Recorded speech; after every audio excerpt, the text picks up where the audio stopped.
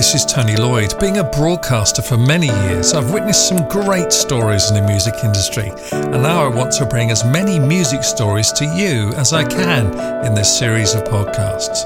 My goal is that they will inspire others making their way in the music world. Music Stories with Tony Lloyd. Carolina Guilini, or Guilini, welcome to Music Stories. How are you? Hi, thank you. I'm very fine, thank you. That's good, no problem. Where are you at the moment? Are you in Belgium? Yes, okay. I'm in Belgium, where all the farmers are protesting at this moment. Whole Antwerp, you cannot get through with your car. I know what you mean. I'm in France, and it's the same in France.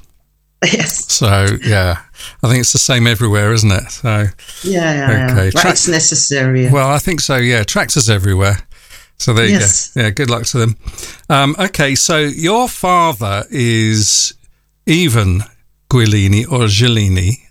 It's spelt with a G and pronounced sometimes with a J, isn't it? That's hence why I'm saying it both ways for you.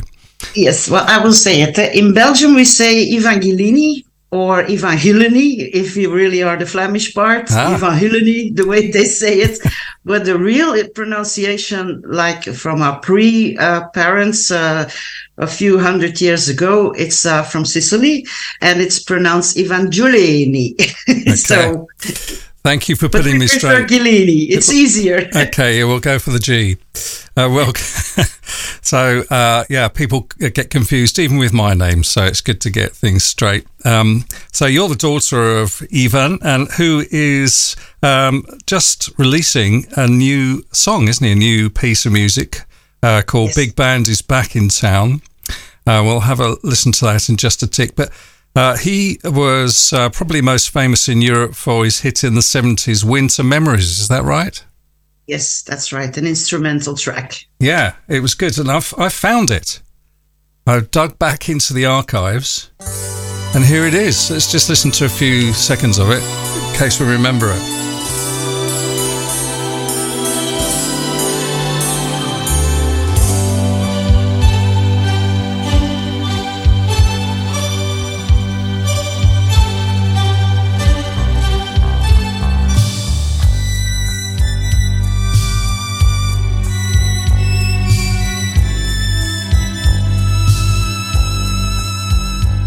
I just about remember it. I'm just about old enough. I know it's hard to tell. We're talking on Zoom and it's hard to tell how old I am, but there you go. Lovely piece of music, and quite unusual to have a hit with an instrumental, isn't it? There's not very many. Yes, that's true. And it's called Winter Memories, but it was a hit in summer. So maybe people were thinking, gosh, it's so hot, I'm dying. You know what people are like? We were talking about this the other day, some friends of ours. You know, when it's cold and wintry, you're dying for the hot weather and the summer and everything. And then when that comes, you're dying for it to cool off. So maybe that's what was going on there. And that's why it was a hit in the summer. So that's strange, but good. And a lovely piece of music.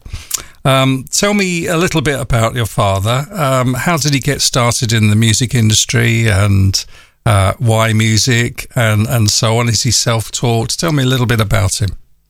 Well, as a little child, he was 3 years old when he was on his father's lap playing the piano, and he already had instrumental ideas that he was playing out of the blue.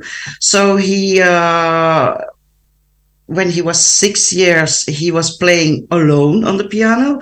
And then during the years, he developed his skills, and he became very famous on the Hammond organ B3. When he was 18, he was in Bilzen, the jazz festival, Bilzen, one of the biggest of Europe during that time. So when he was 16, it was end year 60, I think. And he played on the organ, the pedals with the feet, like nobody else did. And that's why he became the king of the Hammond here in Belgium. So at the age of 18, he recorded his first album it was a jazz album. I don't even have a copy anymore. So I was very small because I was just born at that time. And he developed going from the Hammond organ to the synthesizers. And then at a certain moment, he played with 10 synthesizers at one time on stage. Wow. He's very fast with his fingers. He's very fast with his feet. And he has a natural talent of creating real music straight from the heart, real melodies. It's incredible. He doesn't have to think about it. He gets behind his synthesizers and he starts composing, creating, and it's always beautiful. And now since last year, for the first time, he made a dance production for me. And that was also a different style. So my father came from jazz over to romantic music, but he's playing also classical music. On his album Music Forever, there's a track called Bizarre, and that's classical. So he's famous for all types of music, but always instrumental music and creating from the synthesizers. But in the studio, believe me, 30, 40, 50 people, real musicians are working on it. But he's playing the basics on the synthesizer. He's creating one sound that's the basic from a song. And then in the studio, real musicians are playing guitar and trumpet and all those things.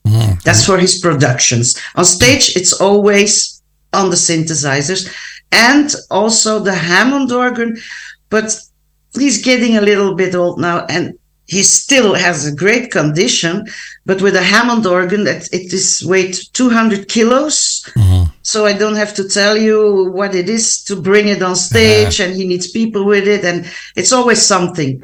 That's why he wants to prefer now to perform on only the synthesizers. Yeah, but still at home, he's playing on he's got one at home. Oh, wow, fantastic. That's awesome. How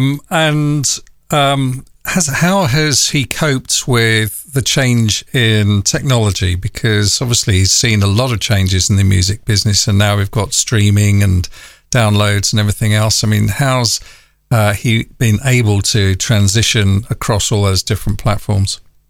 He doesn't. I do it for him. I do it. I'm very happy.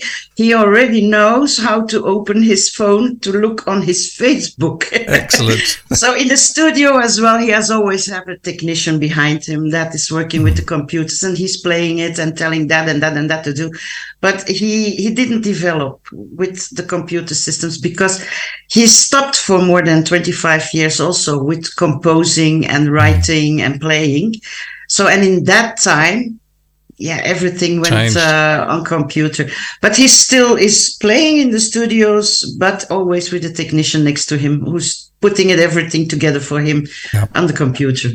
Fair enough. Why did he stop for 25 years? He had it. There was a time in his life that he sold everything he had, and he didn't want to compose anymore, and disillusioned.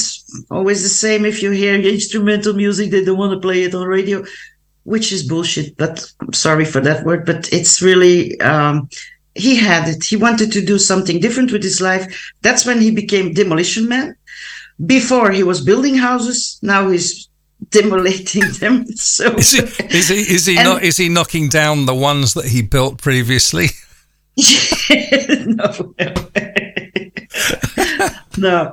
But then at a certain moment, I said to my father, I said, look, Dad, you have a talent. You're a natural composer, producer. You have it. There's not a lot of people who have that talent. Wow.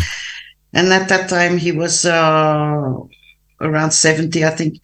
And I said to him, your father, your uncles, they all became more than 90 years old.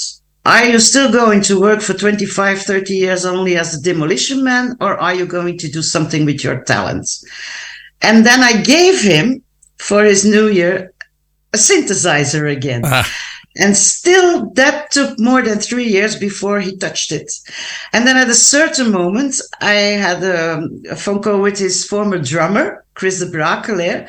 And I said to Chris, Chris, you have to help me. I have to get my father back on stage and get my father back in the studio. So I made an appointment with them. And at that moment, I think he started to realize that he needed to create music again. And then he started on his synthesizer, again, another one he bought. And then when Chris left, a few days later, he calls me and he says, listen to what I did. So he created Sunny Groove, also one of the tracks on the album Music Forever. And I heard the Hammond and I heard the beat. I heard the growling on the Hammond and I said, yes, I gotta have it. I gotta have it. And 2 months later, we went in the studio and he restarted. And ever since, he didn't stop anymore. He's like a machine, creating every day new material, new stuff, and all very, very beautiful songs. But of course, if he has to record everything with real musicians, I can tell you it's a lot of money if you have to pay that in studios. And he's picking out the best ones. And now we have Big Band is Back in Town, which is a song already for a few years ago he recorded before he stopped. Okay. One of his last things he did.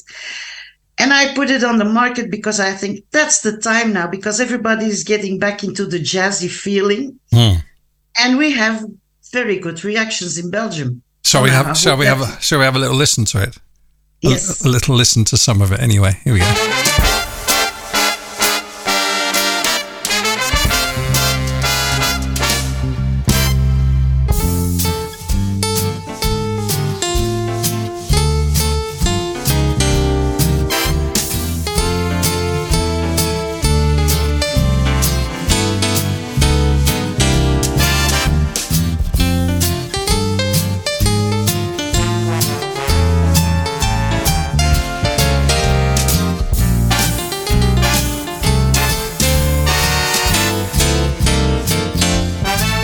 I love it, and it's so refreshing to play that kind of music on Music Stories on an interview, because a lot of pop artists, a lot of famous people, a lot of not so famous people. I don't think we've ever had a big band sound on Music Stories. It's recorded with a real big band. Eh? Yeah, 8 people who playing the trumpet. It was a very big production. It sounds fantastic, and that's called the Big Band is Back in Town by Yvan Guilini. And I've downloaded it. You can download it in all sorts of places. So that's all available. And we'll put how to get hold of him and his fabulous music on his website. We'll put that with a text as well, which is basically yvanguilini.be, which is a Belgium URL. So that's fantastic. What advice would you give to similar musicians, maybe who are thinking about going back to it like your father did? What advice would you give to those people listening now? Don't expect to earn a lot of money. That's point one. If you do it by your heart, and do it because you love it. And don't think that you are going to be rich. There are people that get rich these days on the music, but it's really a little piece of all the big ones that get rich.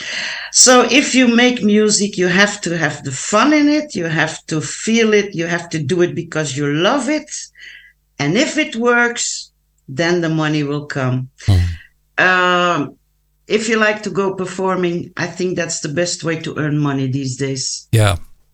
Most people say that they don't make any money out of downloads, etc. anymore. But so they have to tour and do gigs and performances and so on, where they can charge tickets and sell T-shirts, etc. Yeah, merchandise. Yes. Merch. Exactly. Carolina, it's been a pleasure to talk to you. Please pass on our best wishes to your father, Yvan, and thank you very much for talking to me on Music Stories. It's been fascinating. Thank you. Good luck with the new single out now. Big Band is Back in Town. Thank you very much for talking to me. Yeah, you're welcome. Tony Lloyd, creating audio and film worldwide.